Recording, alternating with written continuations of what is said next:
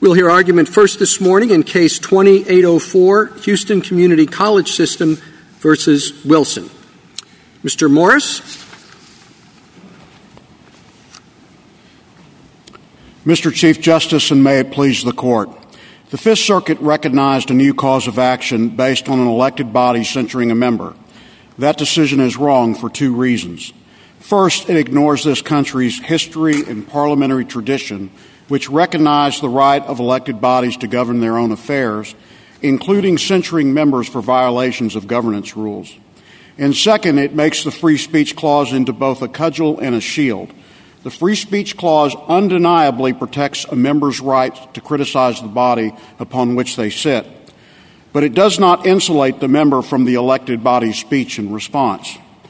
Wilson basically concedes the board's right to respond to his violations of its governance rules with its own speech when he argues the board could have passed a position statement calling his behavior inappropriate, indecorous, and regrettable, as long as it didn't use the words censure or punishment. But the Free Speech Clause doesn't dictate what words an elected body can use to reprimand one of its members, and elected bodies enforce rules with discipline, not position statements. Wilson focuses instead on three additional measures that were included in the resolution of censure, but this case involves only speech. The Fifth Circuit relied on censure alone in creating its new cause of action, and whatever might be true in other contexts, that holding is wrong in the context of this case.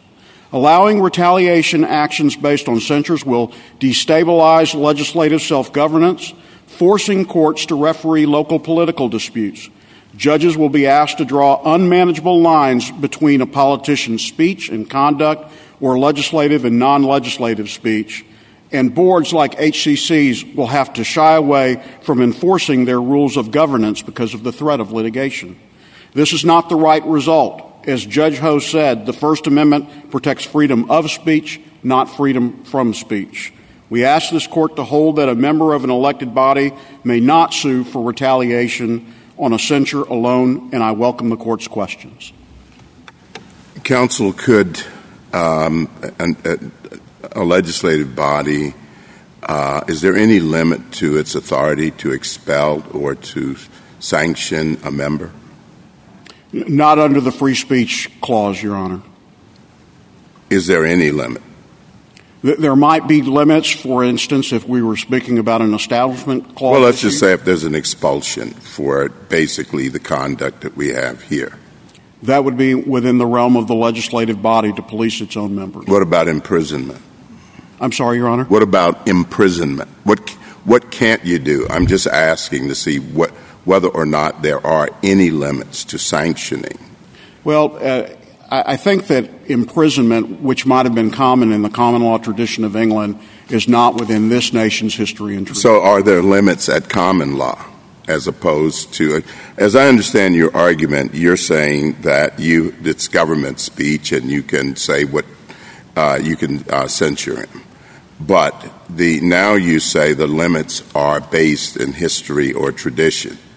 Why don't we just look to history or tradition to see the authority of the legislature in the first instance rather than create this new doctrine?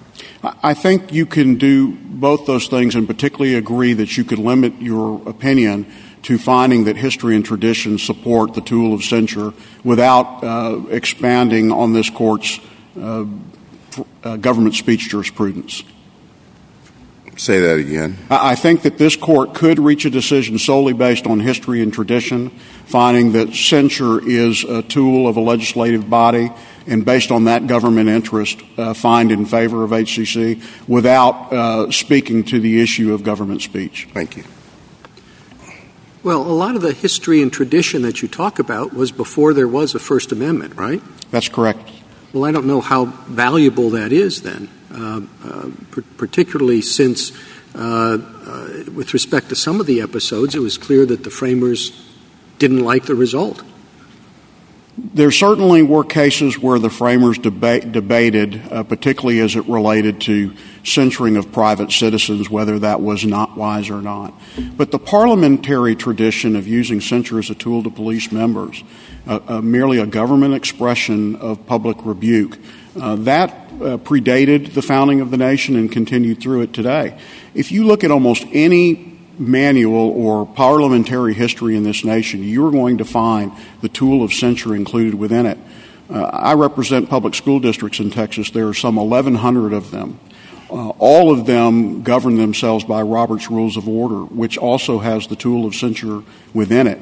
To deny the tool of censure to a government body, particularly in the era of the Internet, which was far different than this Court faced when it recognized the remedy of free speech retaliation claim, is no small matter. These boards have very few tools to police their members, censure being one of the predominant ones and one that's been recognized for more than 200 years in this country. Justice Thomas's question begs a question here.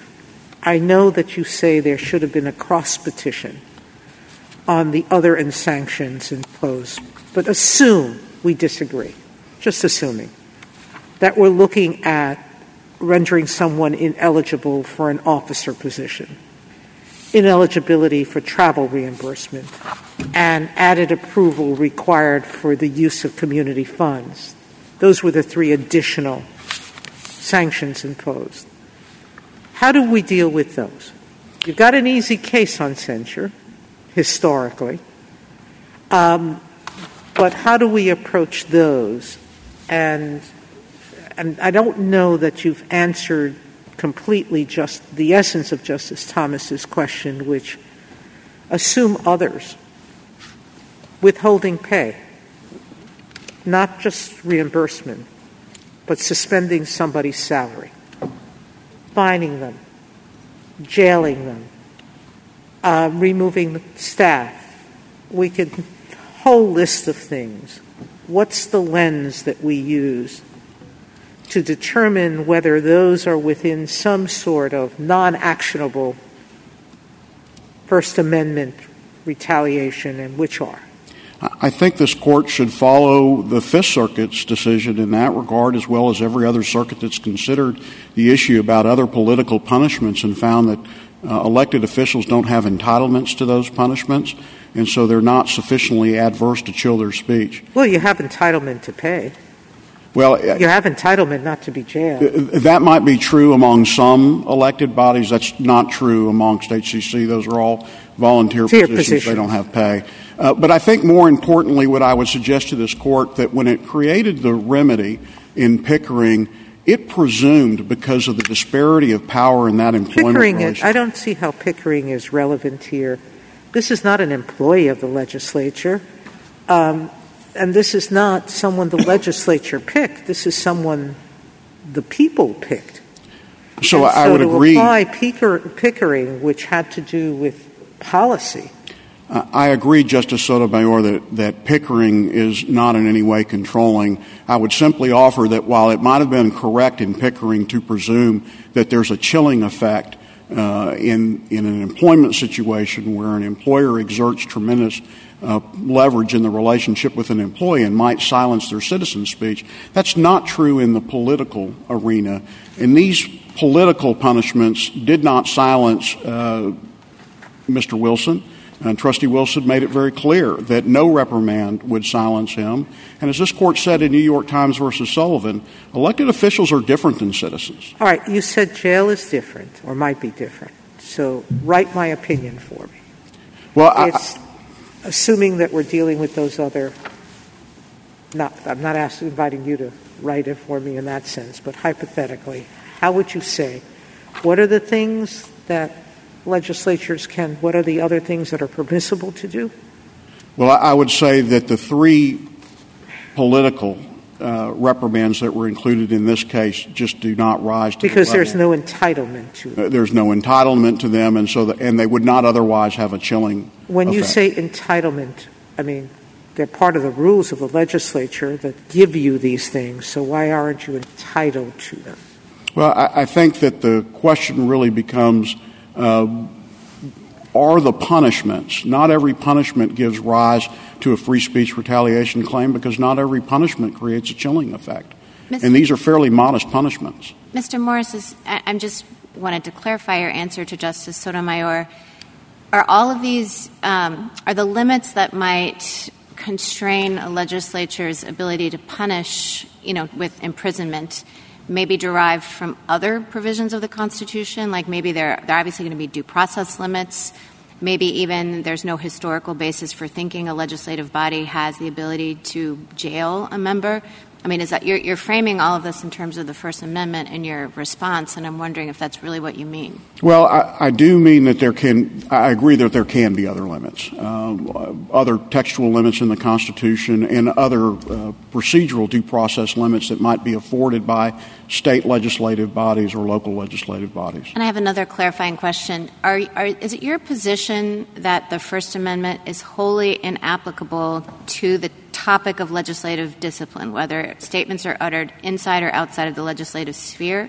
Or is it that the First Amendment applies, but that censure could never transgress its limits? The government's discipline of its members is simply not subject to First Amendment scrutiny, and this Court should not recognize the First Amendment retaliation claim in that context. Even in this Court's decision in Garcetti, the Court found that the government interest of providing services to the citizenry, coupled with concerns about separation and powers of federalism, led it to not recognize a free speech retaliation claim in that context.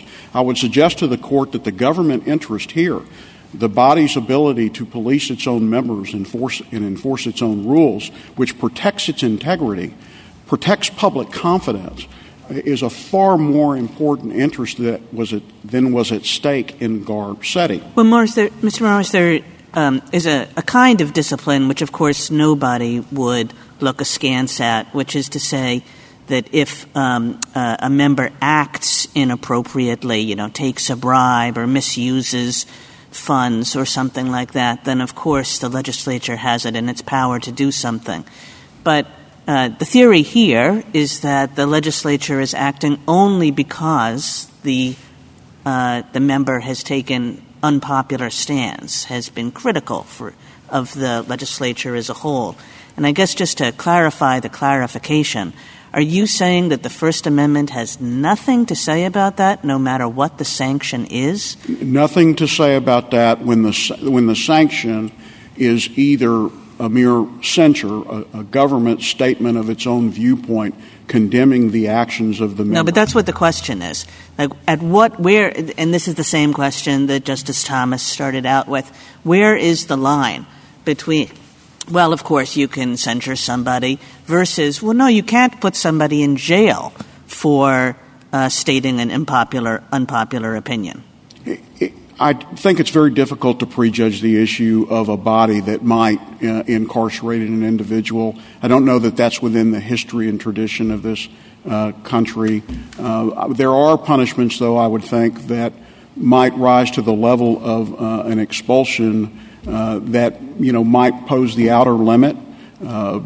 But even this Court recognized in Powell versus McCormick that the issues of expulsion were very different than the issues of exclusion, and maybe Bond versus Floyd sets the only outer limit, which was really about the refusal to seat a member. But once seated, the important government interest here is, different than in Bond, is that the body has a need to be able to use the tool of censure. Mr. Moore, do we have to get into any of this in this case? I thought the issue, all we had to decide was a mere censure does not trigger a retaliation claim, and I think it'll be difficult potentially to draw lines beyond that for the reasons the questions have raised. Is that accurate, that all we need to resolve is the mere censure? Justice Kavanaugh, that is absolutely correct based on this Court's jurisprudence. And because the Court found in favor of HCC on these other measures, HCC only petitioned the Court relative to the censure itself. And so Wilson's argument that this Court should consider the other measures would expand the judgment, and that's something this Court has said you can't do without filing a cross petition. Having said that, I will ask a hypothetical, which is suppose the censure had a resolution with it, as they do and did, and the censure resolution includes something that is false and defamatory about the censured individual. anything? Can you distinguish the censure itself from the statement in the censure resolution, and can the person bring a claim about the resolution, the speech in the resolution? Depending on the state, there may be state law remedies for defamation, but it wouldn't be something that the First Amendment speaks to. This court said in Paul versus Davis that sometimes there are injuries that the Constitution does not remedy, defamation being one of them. But here, Mr. Wilson has never contested that he did not violate the rules, and he's never contested that anything in the resolution is untruthful. He simply says that the government as a whole, the majority of the body, could not respond to his speech with its own condemning speech. And we think this court's precedent says that that's not true as a matter of history or this court's government speech jurisprudence. Suppose there are two factions contesting positions on a school board, and one faction narrowly wins, and when they get the majority, they say all of the things that were said by the other faction during the campaign were utterly despicable, and therefore we are expelling them all from the body. Would the First Amendment permit that? The First Amendment may not allow the expulsion if that reaches the outer limits of bond, but certainly the statement of condemnation that we're asking for, yes, it would certainly allow that. Well, it would allow a statement of condemnation. It might not allow expulsion. Could they take away all of the normal privileges of office from the other faction? So if members were allowed to use a special room, kick them out of the room, et cetera, et cetera? Yes, they could, because they police their own rules, and sometimes they exact political punishments. That's just part of the hurly-burly of politics, and if they overstep, then presumably the voters in that jurisdiction may take them to task for it. I see that I'm out of time. Thank you, counsel. Just one area I'd like to touch on briefly. There are collective governmental bodies and there are collective governmental bodies. I mean, let's say something like the Board of Patent Appeals censures one of its 3 members because they saw at a baseball game that, he didn't stand for the national anthem. Do you analyze that the same way as this case? It's certainly not at the core of this case where the resolution dealt with the performance of a member's duties, but I do think that the First Amendment will probably still allow that speech. When an elected body, in particular the representatives, decide to make a statement, no matter how far afield we might think it is a matter of public concern if the representative body and a majority of the members decide it to be so. Well, is something like the Board of Patent Appeals a representative body? Not me. I mean, I'm not recalling exactly what it's like, but I assume it's appointed by some other — vaguely recall that it's appointed by some other governmental officials, and its job is in no way related to policing who's standing or sitting down. Well, HCC's position is we're arguing for a rule that would govern elected bodies, and perhaps the Solicitor General has a different view about other bodies. But I would say this, Your Honor, regardless of whether the body is elected or appointed, there are still political considerations. And as the Fourth Circuit recognized in Widener, even the humblest assembly of men needs rules to govern because you have shared decision-making on positions of policy. Thank you, counsel. Justice Thomas? Just one question, tangential question, Mr. Morris. Would a legislative body have the authority, under your argument, to censure a private citizen who somehow is at odds with their rules, they're within their chambers? They very well may have the authority to do that, yes. It's a different government interest than what we're asking for here, but yes, under the First Amendment, they could express their own viewpoint-based condemnation of a citizen's conduct. And how far does that expression go? And I think that's part of the question, because I think the the way that respondent looks at it is even the censure goes as far as a deprivation of certain privileges.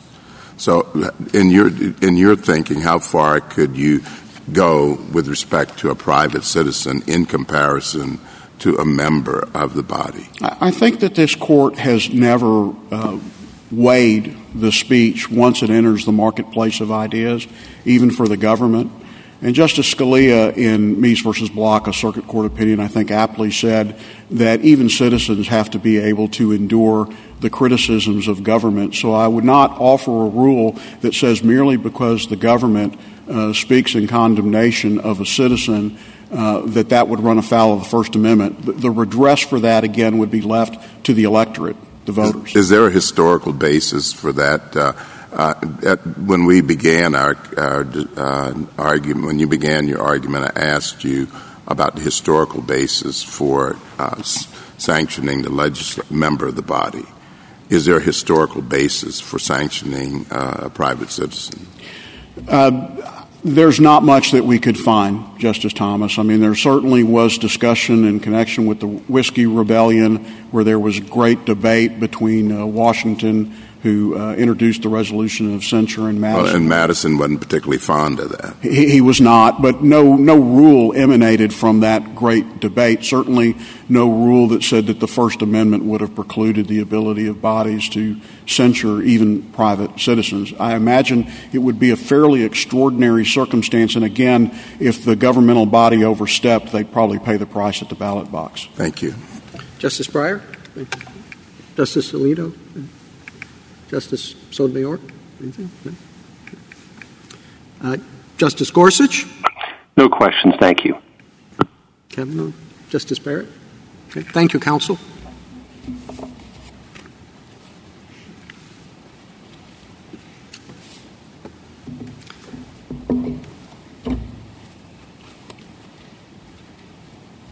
Mr. Joshi? Mr. Chief Justice, and may it please the Court. A censure resolution adopted by an elected body against one of its members does not abridge that member's freedom of speech.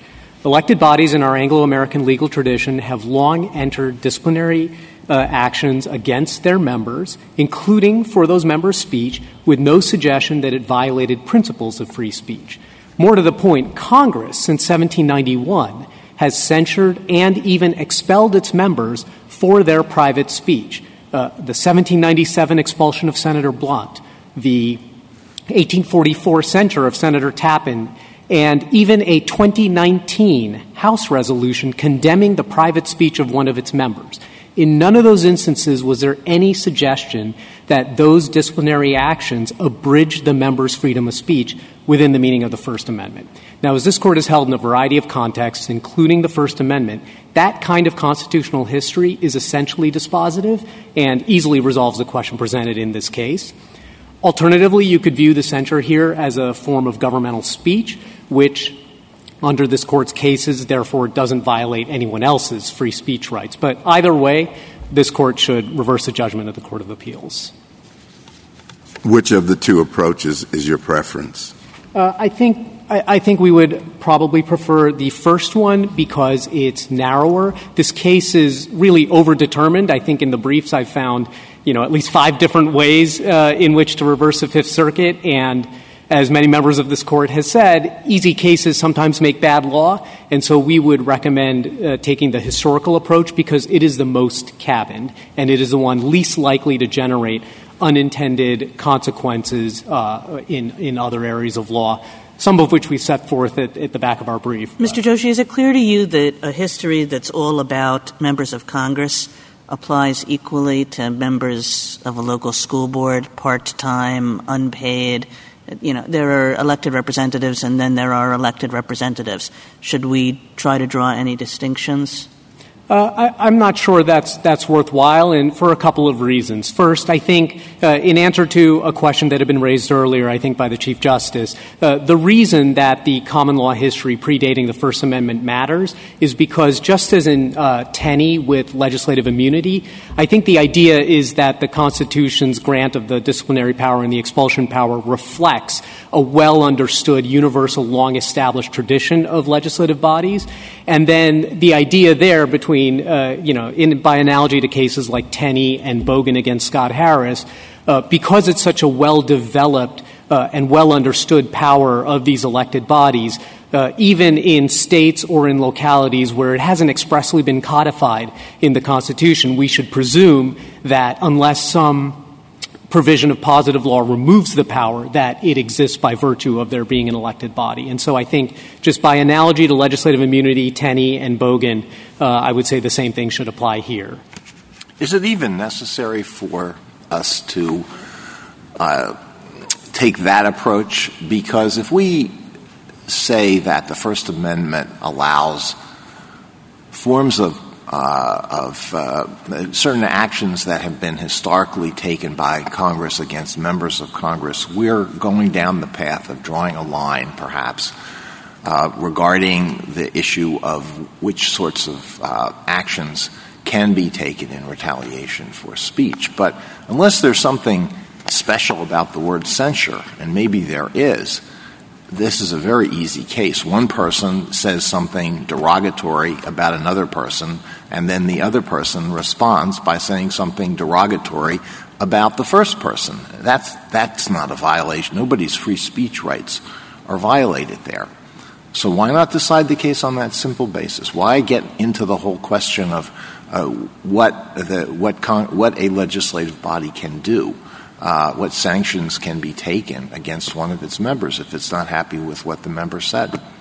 I think that would be a fine ground on which to decide this case. I suppose we were just taking the case as it came to the court and as the Fifth Circuit decided it. And our proposition is that if you were to look at it, as a censure resolution adopted by an elected body, what the history tells us is first, that is within the traditional power of an elected body, and then second, that exercise, even if taken in response to a member's speech, does not abridge that member's freedom of speech. And so it's the combination of the power and the particular right that's being alleged to have been violated, and we're saying the history is really clear on that combination, and if that's all you say, that would not only resolve the case, but it would do so, I think, in the narrowest possible way. How clear is our own rule that we can't look at these other things that happened to him?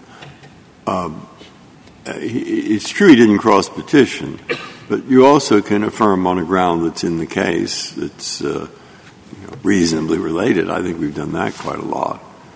I'm curious, because suppose that Mr. Wilson bought a ticket to El Paso where he's going to speak to a group of high school students, and he buys some catalogs from the community college, and he wants to pass them out and criticize everybody in sight.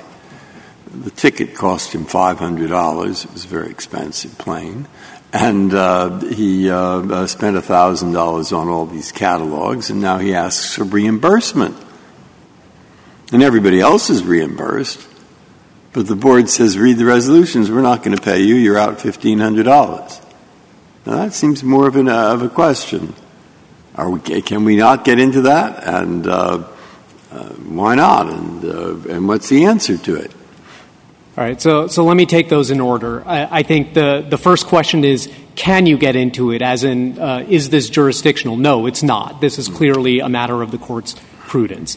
The second question is, well, is this an example of simply affirming on another ground? I'm not quite sure it is, and here's why. First of all, you wouldn't be you would be reversing that portion of the Fifth Circuit's judgment that expressly said that those did not form, that he hadn't stated a claim for those. But second, I think, and again, this is not a jurisdictional issue, but for example, if you were to just affirmed the judgment, or if you had denied cert in the first instance. I'm not sure the Fifth Circuit's mandate would have permitted him on remand to seek discovery and then seek a theory of damages related to those other actions.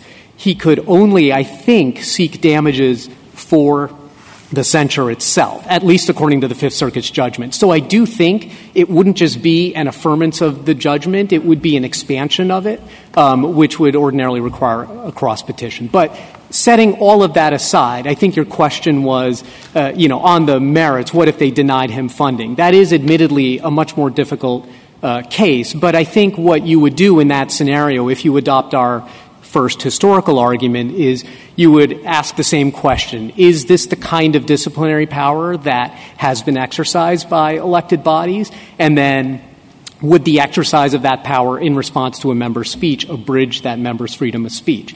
And on this front, I guess I can offer just analogies, right? So, for example, we know that it's a long traditional power for an elected body to strip members of committee assignments and committee chairpersonships and other plum positions that also come sometimes with perks of the job.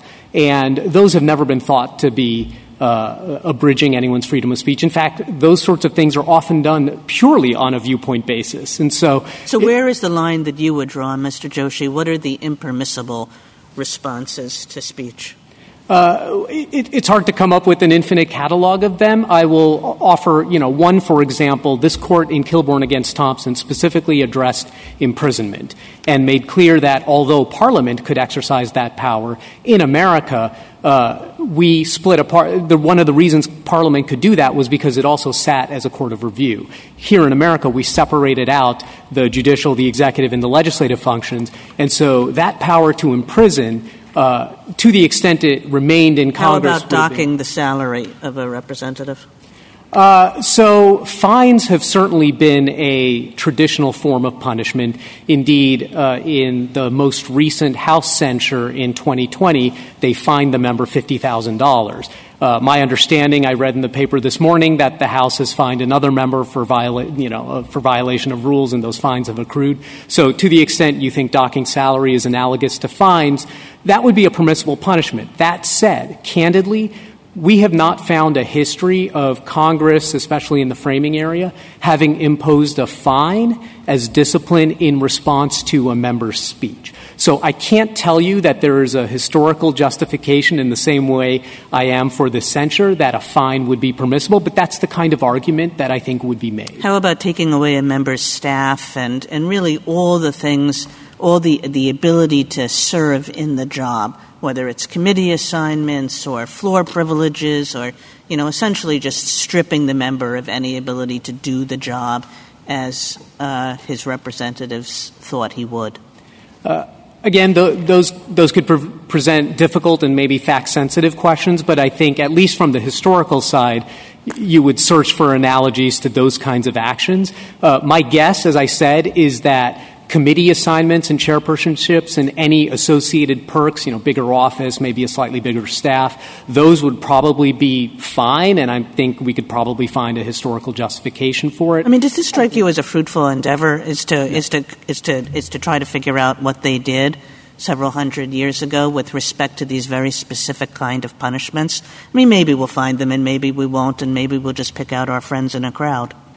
That could well be right, but I guess my point here is that, and I'll just come back to, this is a really easy case, and so on this easy case, because there is this very obvious historical tradition of censuring and expelling members, including in response to their speech on a viewpoint basis, with no suggestion that it abridged the member's freedom of speech, that is a really easy way to decide this case, and that's the kind of mode of analysis this Court employed, for example, in Minnesota Republican Party against White, Nevada Ethics Commission against Carrigan, and even the concurring opinion in that case. And because that history is so obvious, that is the sort of narrowest ground on which to resolve this case, and we think the safest ground, simply because it'll just avoid any broad statements here that might be obvious in the easy context of this case that could be lifted out of context and inadvertently have some spillover effects. Do you think that legislative bodies are different from other multi-member government bodies with respect to all of this? For example, multi-member administrative agencies or multi-member appellate tribunals?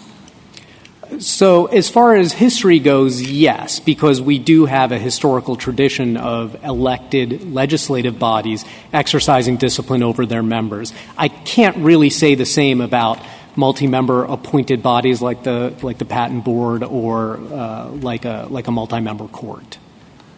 So given that our argument there doesn't work, some of the other arguments in the Is there some conceptual reason to draw a distinction? I suppose I would turn to the distinction this Court drew in Minnesota Republican Party against White, in which it said because there wasn't a history of elected judges and because the early elected judges shortly after the founding really were sort of politicians in robes, they would run judicial campaigns, that lack of history suggested that a rule preventing the judge from speaking on important matters of public interest might violate the First Amendment. And so I think that would be the sort of analysis you would say, is that if there isn't the history to back it up, then I think you have to resort to sort of more traditional First Amendment analysis. In a case like this, I suppose it might be, would a similarly situated person or judge of ordinary firmness have been chilled? But that's exactly the kind of analysis I think you don't need to get to here, because, as this Court has said in a variety of contexts, when the history is clear, and the history is clear that this sort of exercise of discipline does not abridge the member's freedom of speech, that essentially resolves the question presented. But, Mr. Joshi, to go to Justice Kagan's point, if we decide the case that way, then doesn't that suggest that the analysis for all the different kinds of disciplinary measures or sanctions that Justice Kagan and others have identified, that would be the right analysis to apply, thereby getting into this question of, well, what was the history with respect to docking pay or stripping people of plum assignments, et cetera? If a case were to present itself, yes, that's what you would have to analyze. Because so it could have broader spillover effects. The analysis would apply, but I think this Court has applied exactly that analysis in a variety of situations, including the First Amendment, as in Nevada Ethics Commission, Minnesota Republican Party, Noel Canning. I could go on. So the analysis is all you would apply here. You would apply it to the censure, and that would resolve this case. It wouldn't necessarily answer the question about fines or imprisonment or any other form of discipline, but you don't need to in this case, and we would urge you not to, precisely because we want to avoid those kinds of spillover effects, and those should await a case in which they're presented.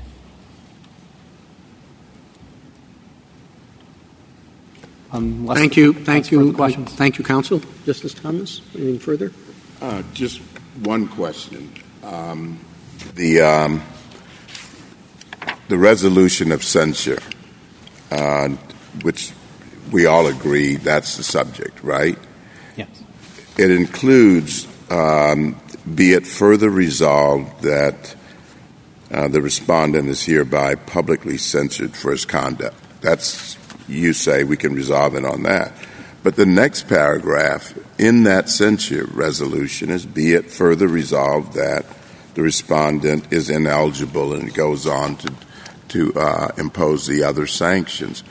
On what basis do we disaggregate the resolution? I think, first, as I answered Justice Breyer earlier, because that was the ground on which the Fifth Circuit decided the case, and that's the question before you here. In terms of, why would we disaggregate? The confusion is we have one document that is the resolution of censure, but you're saying that we only dispose of it on the first paragraph, on the basis of the first paragraph I read.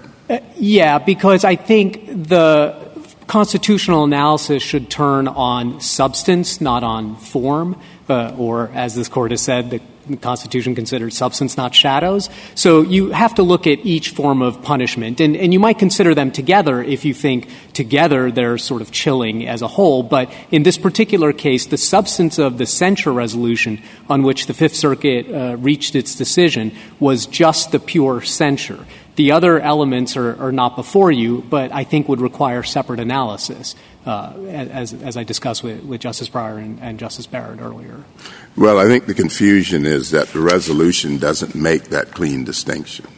It's all part of the censure resolution. That's true, but I think, if I don't think the analysis would necessarily or ought to turn on if the body imposed 4 forms of discipline in 4 resolutions or imposed all 4 of them in 1 resolution in 4 paragraphs. That shouldn't change the constitutional analysis. I think you still need to look at each form of substantive punishment and ask, is this the kind of punishment that was thought to have abridged a member's freedom of speech if done in response to the member's speech? And if the answer is no, and then you move on to the next one and you go down the line. And it doesn't matter if they're contained in 1 document or 4 documents. Justice Breyer? Justice Sotomayor? Anything further? Justice Kagan? Justice Gorsuch, anything further? No, thank you. Justice Kavanaugh and Justice Barrett. Thank you, counsel.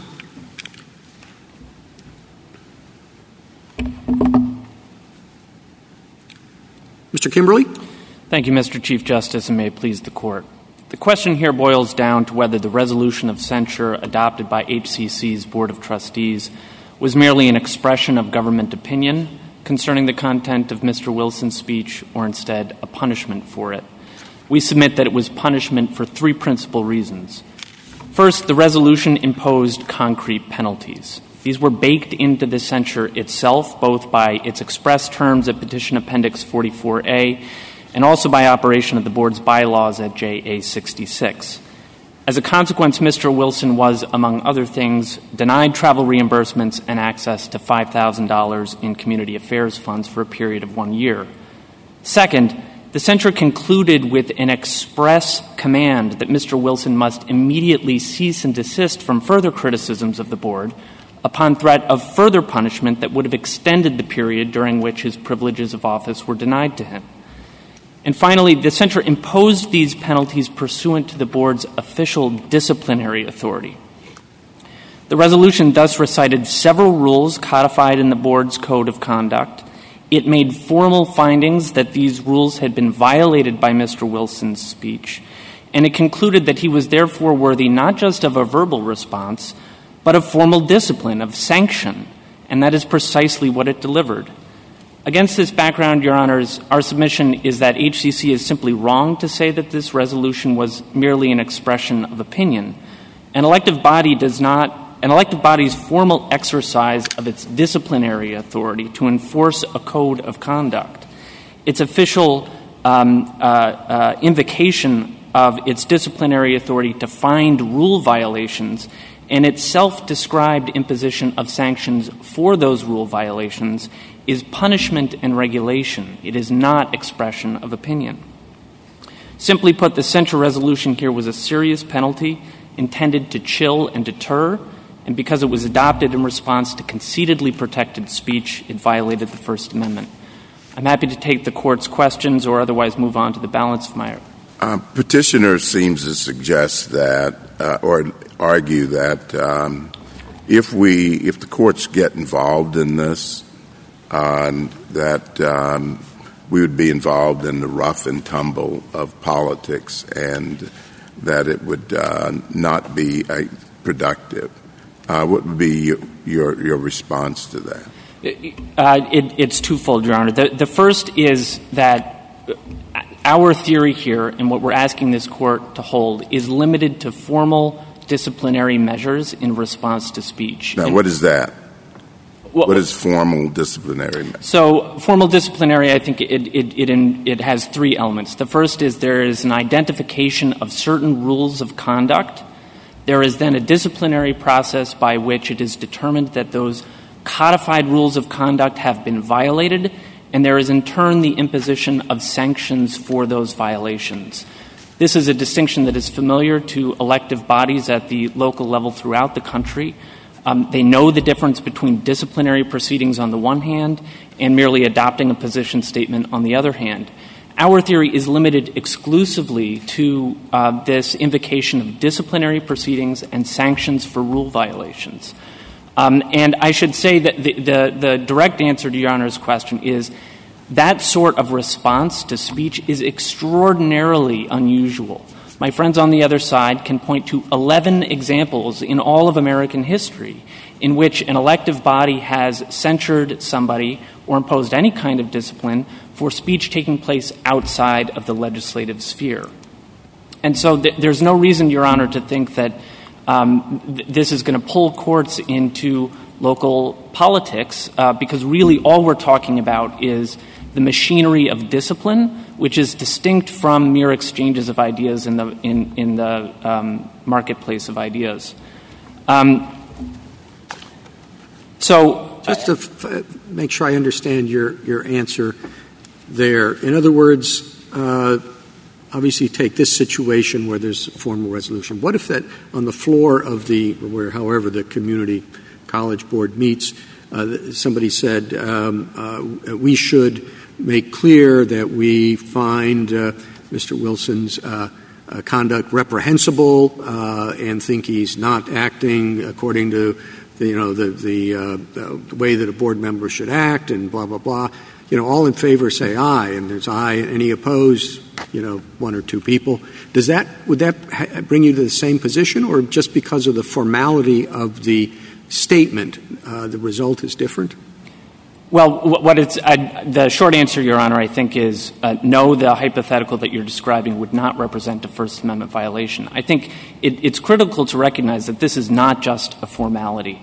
Bylaws of local elected bodies throughout the country recognize an important distinction between disciplinary proceedings and other proceedings.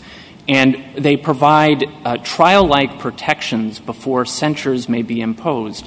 Robert's Rules of Order, which my friend on the other side has observed is incorporated into a great many such bylaws, recognizes the same, that when a censure is proposed on the basis of conduct taking place outside of the lawmaking body itself, that formal charges must be made, that notice must be given, a trial must be held, there's a right to cross-examine witnesses, there's a right to representation by counsel.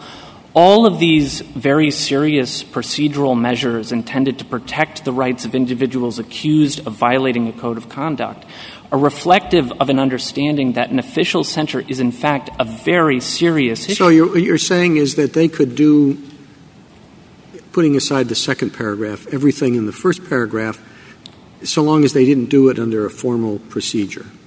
Your Honor, everybody who wants to censure Wilson, vote aye and all that. In other words, it's the formality that makes a difference? It's not the formality, Your Honor. It's the fact that this resolution recited 3 rules of conduct and made findings officially on behalf of the elective body itself, a governmental body, that Mr. Wilson's speech transgressed these codified rules. If the resolution in Your Honor's hypothetical does the same, I don't think what's important for our purposes is whether or not the steps are actually followed. I think the question is, in form and substance, is the resolution a disciplinary resolution? Does it rely on a codified rule? Does it hold that speech protected by the First Amendment violates that rule? And does it in turn impose a sanction in consequence? That is, I think, exactly what the Court had in mind in Laird against Tatum when it said that what the First Amendment is concerned about is regulatory governmental actions. And that's precisely what we have here. We have the invocation of a rule of conduct and a formal determination that speech protected by the First Amendment violates that rule. We also have broad contextual indications that this kind of censure has a real chilling effect. We have, as I said, the sort of procedural protections that are recognized all throughout the country and historically have been. In addition, we have the Congressional Research Service, cited at page 28 of our red brief, indicating that many lawmakers, before suffering the indignity of a censure, will decide to resign instead. That's a clear indication that this is that lawmakers whose speech are the ones who are concerned about being chilled by such measures are indeed chilled by such measures, so much so that sometimes they resign. I think I'm still stuck on the distinction you're drawing, so let me give you a contrasting set of examples. In one, the legislature says, we think he's walking around saying these terrible things about the board, and we're going to pass a resolution, call it a resolution, that just says he's fomenting distrust of the board and he should be censured for that. Then in the other, they say the exact same thing, except they find a rule, and they say, in fomenting distrust of the board, he's violating rule ABCD against fomenting distrust of the board. Are you saying that the two should be treated differently? Your Honor, yes, to answer the question directly. And I think historically bodies have recognized a significant difference between those two things. It's the difference that the Fifth Circuit recognized when it said that a resolution of censure goes several steps beyond just accusation and investigation. In your first hypothetical, I would take that as an accusation. What we have in the second example is a determination that, in fact, a rule of conduct has been violated. That is regulatory. It is punitive in a way that the first, which really does, I think, take more the form of an opinion, it can't be described of the second example.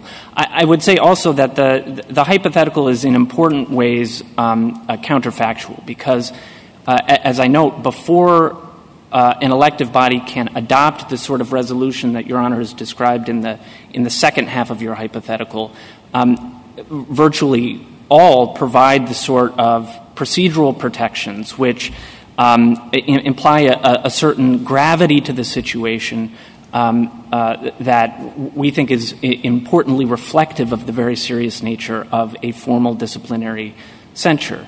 I would add, Your Honor, that the line that we're proposing to the Court, which is that when there is an invocation of a exercise of formal disciplinary power, the identification and recitation of a rule of conduct, a formal determination that speech has violated that rule, and the imposition of sanctions as a consequence, even when the sanction is only a censure, is a clean and administrable rule.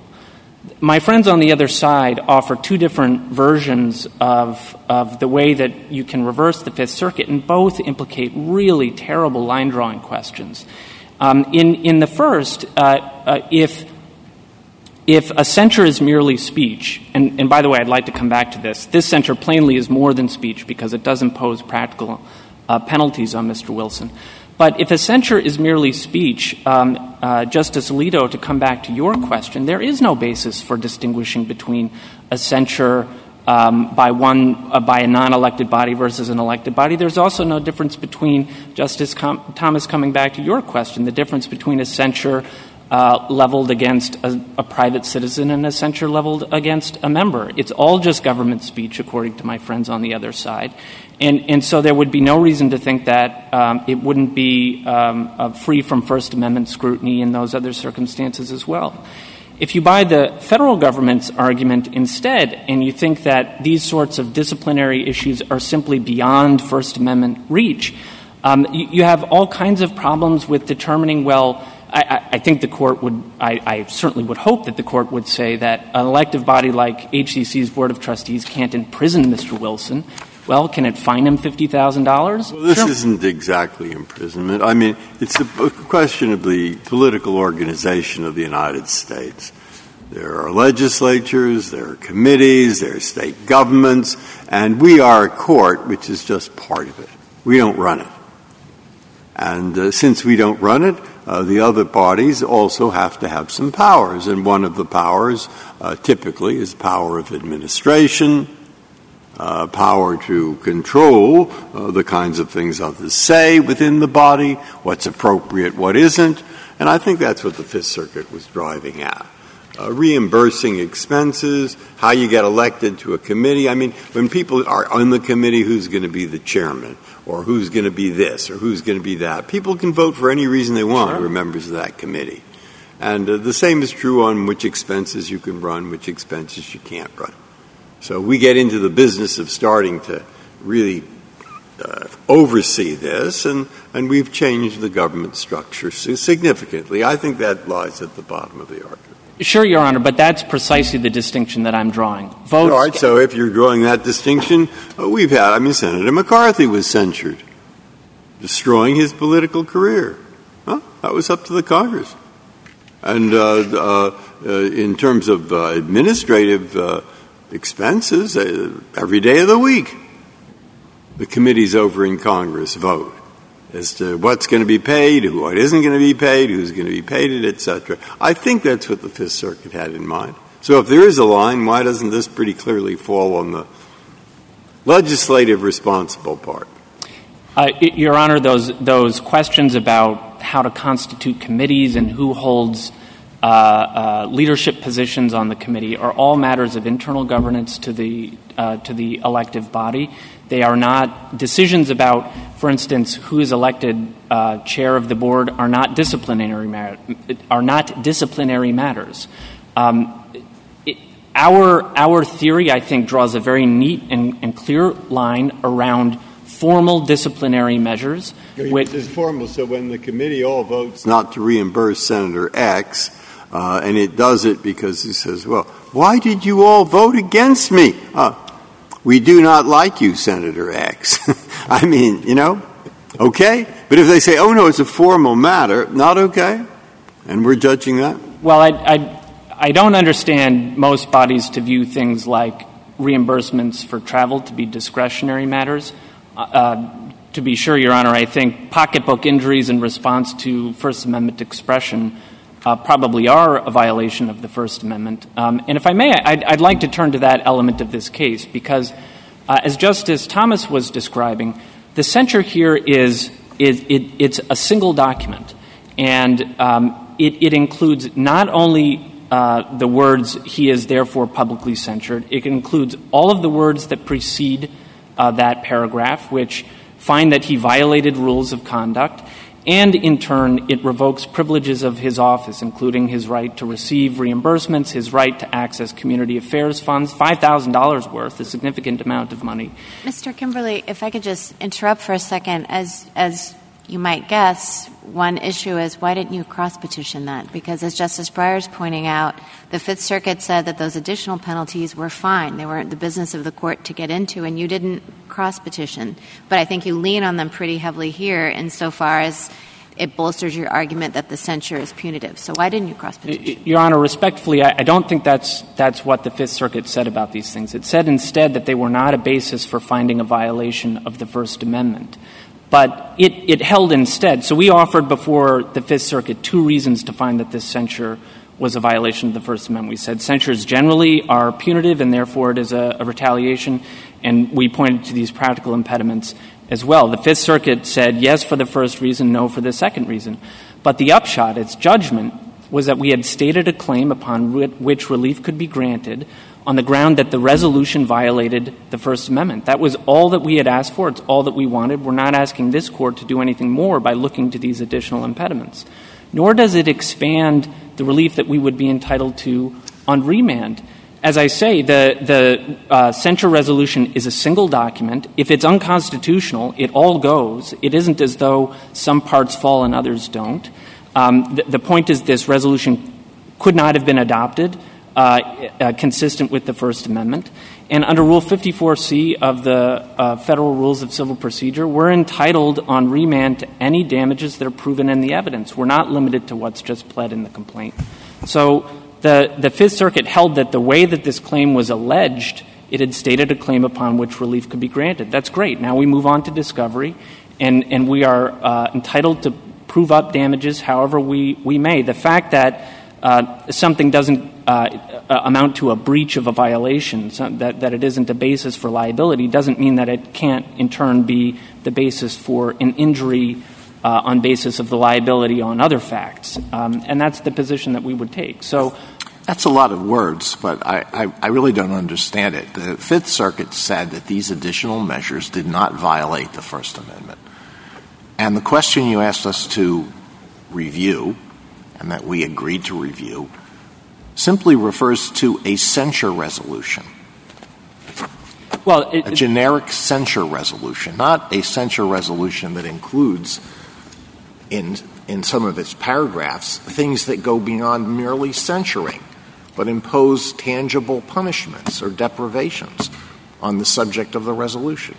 Well, so there are two things to say about this, Your Honor. First, in our brief in opposition, we made exactly this point. We said this wasn't a suitable vehicle for the pure censure question, precisely because this censure did include these additional penalties. In their cert reply, my friends on the other side said nothing about the need to cross-petition and, in fact, described this as an issue going to the merits. And as a counsel for the government noted, this is not a jurisdictional issue. If we reverse on the censure is mere speech premise, that's all we're deciding, if we reverse on that basis, do you think something's left on remand then? I mean, the Fifth Circuit has already said what it has to say about the other issues, so I would be happy for a remand to try to rebrief the issue, but it's hard to see the Fifth Circuit taking a different view. I would say our argument on this front, Your Honor, is directly responsive to the question presented. The question presented is, does the First Amendment restrict the authority of an elected body to issue a censure resolution in response to a member's speech? And our answer is yes, when the censure resolution represents an exercise of disciplinary authority, finds rule violations, and imposes sanctions in consequence. If you don't think that that's enough when it's just the censure by itself, then the answer is yes, when the censure, in addition, as the censure resolution here did by automatic operation of the board's bylaws, implies additional penalties that limit the censured person's privileges of office. On that front, I would point the Court to JA 66, which states that trustees must be in good standing to travel at college expense, and trustees must be in good standing to access community affairs funds.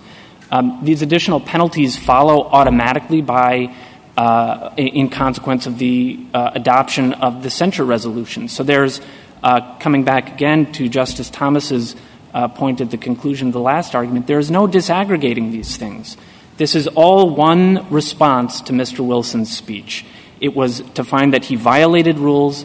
It was to accuse him of reprehensible conduct, not just because a majority of the board disagreed with what he had to say, but because they concluded that his speech had violated objective rules of conduct, and in turn he was subject to censure and the revocation of his official privileges of office for a period of 1 year, again on threat, if he did not immediately cease and desist, that the board would continue that impediment for another year by adopting yet further censures. The evidence that we've put before the Court is that these sorts of resolutions have significant chilling effects. Again, they force they oftentimes will compel individuals to resign.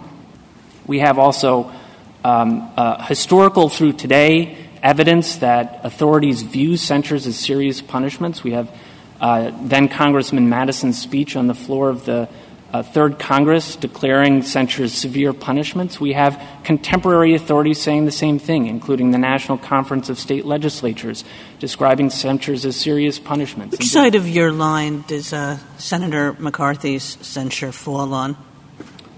Oh, well, I think it would be I think it matches the description of the censure in this case. I think what sets that censure apart and what makes it different is that it matches the description, meaning that it's similarly disciplinary. Yes. He was accused of violating certain rules. There was a formality in the disciplinary proceeding, correct, et cetera. Yes. And the reason that it was not a violation of the First Amendment, however, is because the speech in that case was speech within the legislative sphere. Mr. McCarthy had himself put his speech into the congressional record. It was not put there by those who were censuring him. So it's within the legislative sphere. And within the So everything would have been different if it were a question of Senator McCarthy's public speeches? Public speeches outside of the legislative sphere, yes, I think that's so. And indeed, the lengthy, months-long proceedings leading up to the adoption of that censure were all focused on his conduct within the legislative sphere, and specifically his conduct at committee hearings, which would fall within that same scope.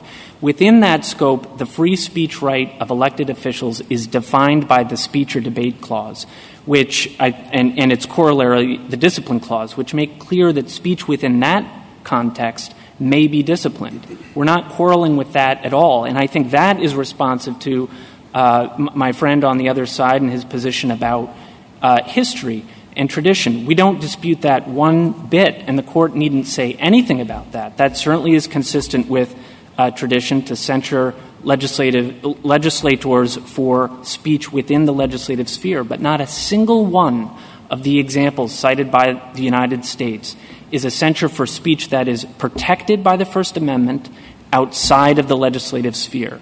Well, it seems to me that, and certainly this is the argument that your friends on the other side stress, I mean, if you prevail, then whenever there is a censure resolution, the response is going to be a lawsuit against the board for defamation, libel, and that would then go to the courts, and they would have to resolve that. And it seems to me once that remedy becomes widely known and available, it would become automatic, because otherwise it would seem as if you're accepting the factual recitation in the resolution. And so the traditional legislative body debates would all end up in court, and then the court would have to decide a essentially political question that's divided the members of the board, and that seems an unsatisfactory result. Your Honor, I would have to disagree with the characterization. I don't think anything about ruling in our favor and affirming the Fifth Circuit would open the doors to defamation and libel suits. This Court in Paul against Davis said that those sorts of suits are generally off the table, that mere offense from defamation generally does not arise to a constitutional level, and we don't disagree with that. I think, again, what separates and really limits our principle here is that it's got to be disciplinary. That is what makes it a regulatory issue, the fact that there is a code of conduct that is not just alleged but formally found to have been violated. Here, it's perfectly conceivable that HCC could have adopted a censure resolution here that did not punish him for his speech. They could have focused just on non-speech conduct. We wouldn't be here if they had done that. Well, I think maybe we talked about this a little earlier. I just want to clarify your answer. So you think it makes a difference if during the legislative proceeding they file a motion to censure a particular individual, and they're going to have a vote on it, and there's a vote on it, and that's the result, as opposed to a code of conduct that says this is what you should do, and there's a vote on whether he violated that particular code of conduct provision. Yeah, Your Honor, the word censure is not a label. The idea of a censure in the sense that we mean it cannot be disaggregated from the power exercised to adopt it and the proceedings that culminate in its adoption. I'm sorry, what does that mean? Can't be disaggregated? Can't be disaggregated means if all that happens is there's a motion to adopt a resolution that uses the word censure, but there's no self-aware invocation of the power to discipline members for rule violations, then that is not the sort, I think, of resolution that would give rise to a First Amendment claim. What ultimately in this context this Court's cases teach is the First Amendment is concerned to avoid chilling speech.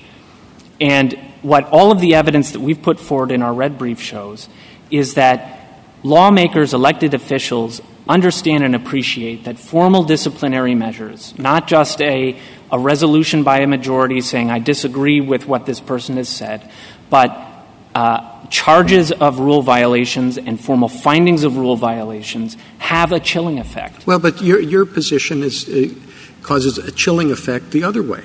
The majority of a board wants to say something about what they regard as reprehensible or offensive conduct.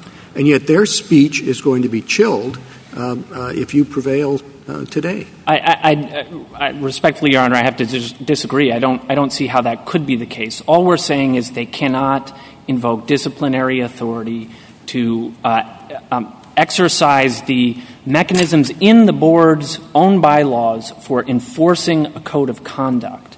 On the one hand, we're not saying that they couldn't adopt a resolution that says many of the same things concerning their reaction to Mr. Wilson's speech. They could say exactly as we said in our briefing.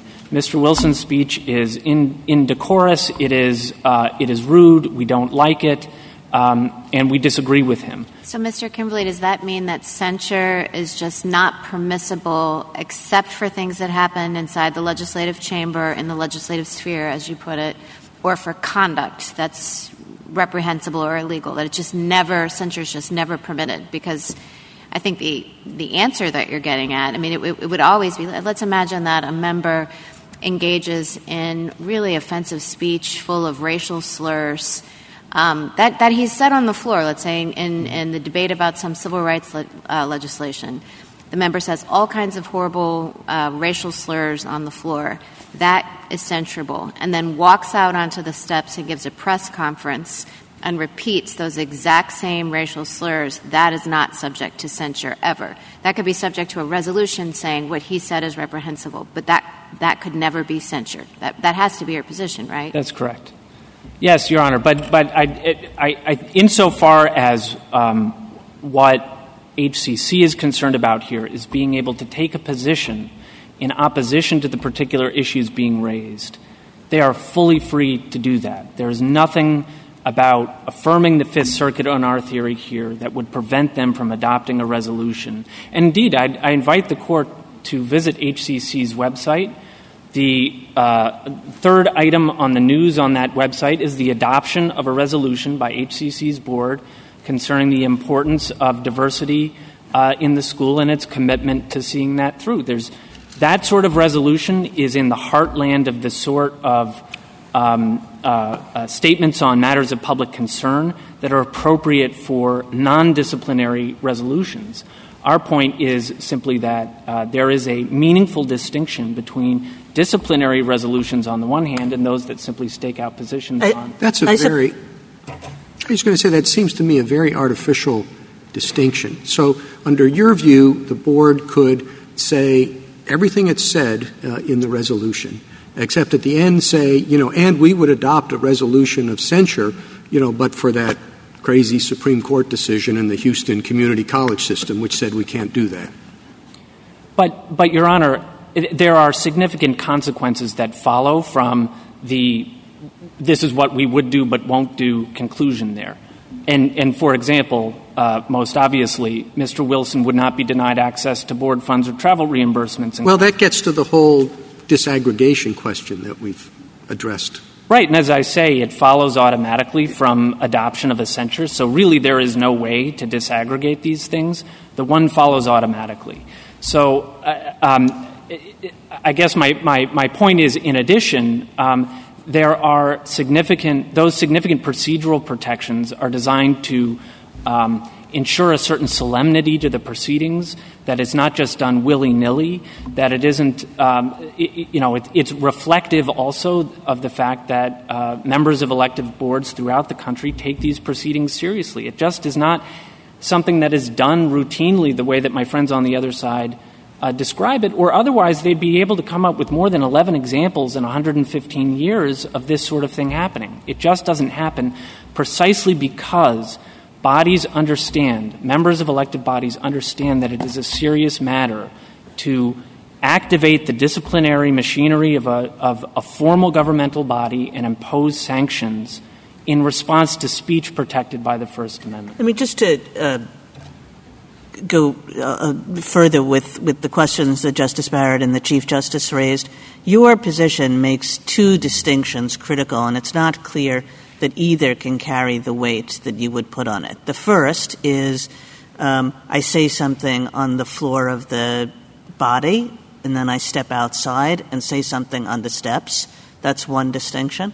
And the second is the board, the legislature, says he said terrible things, we hate them, we disapprove of them, we censure them on the one hand, and then says the exact same thing except adds the words, and he violated provision XYZ. And, it's just not clear that either of those distinctions should matter in the end. Well, I think the question whether they matter has to turn on the question whether one will chill and the other won't. The first question has more, I think, to do with the extent of the constitutional authority of the board, and I'll come back to that in a minute. But the distinction in the second distinction that you raised, the most that I can point you to, Your Honor, is, again, the Congressional Research Service suggesting that elected lawmakers resign before facing the ignominy of this kind of proceeding.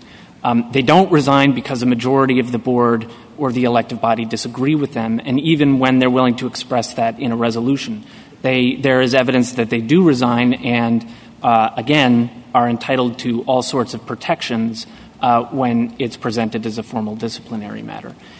In the second example, in the first example, I would say that this is a critical limit on the constitutional discipline authority, both recognized at the federal level, but more importantly in federal common law applicable to state and local elective bodies. They have authority to maintain order within the jurisdiction of their body when they're doing official work and holding meetings. That authority is effectively unlimited within that context, but outside of that context is circumscribed by the First Amendment. I don't think that's a radical idea. I would say overall, Your Honors, the pressing theme here on the other side is that Mr. Wilson is free to continue speaking, notwithstanding the censure resolution in this case. But the upshot of the United States and HCC's arguments is that he has to simply accept that he would be subject to discipline for violating the code of conduct in order to continue engaging in the speech that he has. And this is speech on matters of public concern. This is a board with an extremely checkered history. Airing these issues is extraordinarily important. And there is no question we submit, Your Honors, that to reverse would be to chill this sort of speech moving forward. Thank you. Thank you, Counsel. Justice Thompson, Justice Breyer, anything further? Justice Alito? I'm not sure I understand exactly where you come down on a number of the issues that have been raised. Does everything that you say apply whenever the word censure is used, or does it depend on an allegation and a finding that there was a violation of a rule? It's the second, Your Honor. It depends on exercise of disciplinary authority to find a rule violation and impose sanctions. So if a body issues a censure, a public censure, without alleging that there was a violation of a rule, then there's no First Amendment violation. They're simply speaking. If that censure is not properly considered an exercise of disciplinary authority, yes, Your Honor. I don't think there's a constitutional rule against use of the word censure in response to speech. And the reason for drawing a distinction between those situations is your assertion that a censure issued after an allegation and a finding of a rule violation has a greater chilling effect than anything that can be said, any derogatory statement that can be said about a member without alleging and finding a violation of a rule. Yes, it's a tiger of a different stripe for two reasons. One, we know historically that it has a chilling effect that mere counter speech does not. But I think it also slots us into what the court recognized in Laird against Tatum, that when the government action is regulatory and punitive, we have a code of conduct here. We have an alleged violation, and it's being applied to speech. That is a violation. But it comes down to the degree of chilling effect. Is that correct? I certainly that is a principal consideration. And that's an empirical question. And what basis would we have for thinking, put aside the question of how the public would react to the censure of a member of Congress, but what basis would we have for thinking that the citizens within the Houston Community College, whatever the geographical section would be, or the people who are interested in that would draw that kind of distinction? Well, Your Honor, respectfully, I don't think that's the right question so far as chilling is concerned. The question All right, is well, let me phrase it a different way. What reason is there to think that a member of this body would feel more chilled if it was done after a disciplinary proceeding, as opposed to the most horrible condemnation you can imagine done without a disciplinary proceeding? Well, it's the three things that I've said, Your Honor. One, it's the Congressional Research Service cited at page 28 of our red brief, detailing that oftentimes this will compel members to resign rather than deal with the ignominy of the process. The second is, again, the adoption of these sorts of protective procedures I don't think is the test, but it is certainly reflective of the importance of the procedure, that the lawmakers themselves, who are the ones who adopt these procedures, understand disciplinary proceedings to take on. And finally, it's all of the sources that we've cited that indicate a near universal understanding that censure is highly punitive. It's the National Conference of State Legislatures. It's Demeter's manual, which is, along with Robert's Rules, one of the best respected parliamentary procedure authorities. And it harkens all the way back to the debate in the Third Congressional Congress about in the Third Congress about adoption of a censure in response to the Risky Rebellion. Thank you. So what do we – I don't quite understand your distinctions. Let's assume they don't say – they just get together and say, we don't like what you did. We don't like you going to community events and lying about the board. We don't like you and what you did. You say that's okay, correct? Correct. But if they say, because we don't like you, we're not going to put you as a board member, is that okay? As a board officer? Yes, that's okay, because, of course, the body has it's a matter of internal governance. And is it okay for the board to then say, because you act so inappropriately, assume that you go off and use curse words, we're not going to let you automatically access community affairs funds, but you have to come and get our approval. Is that okay?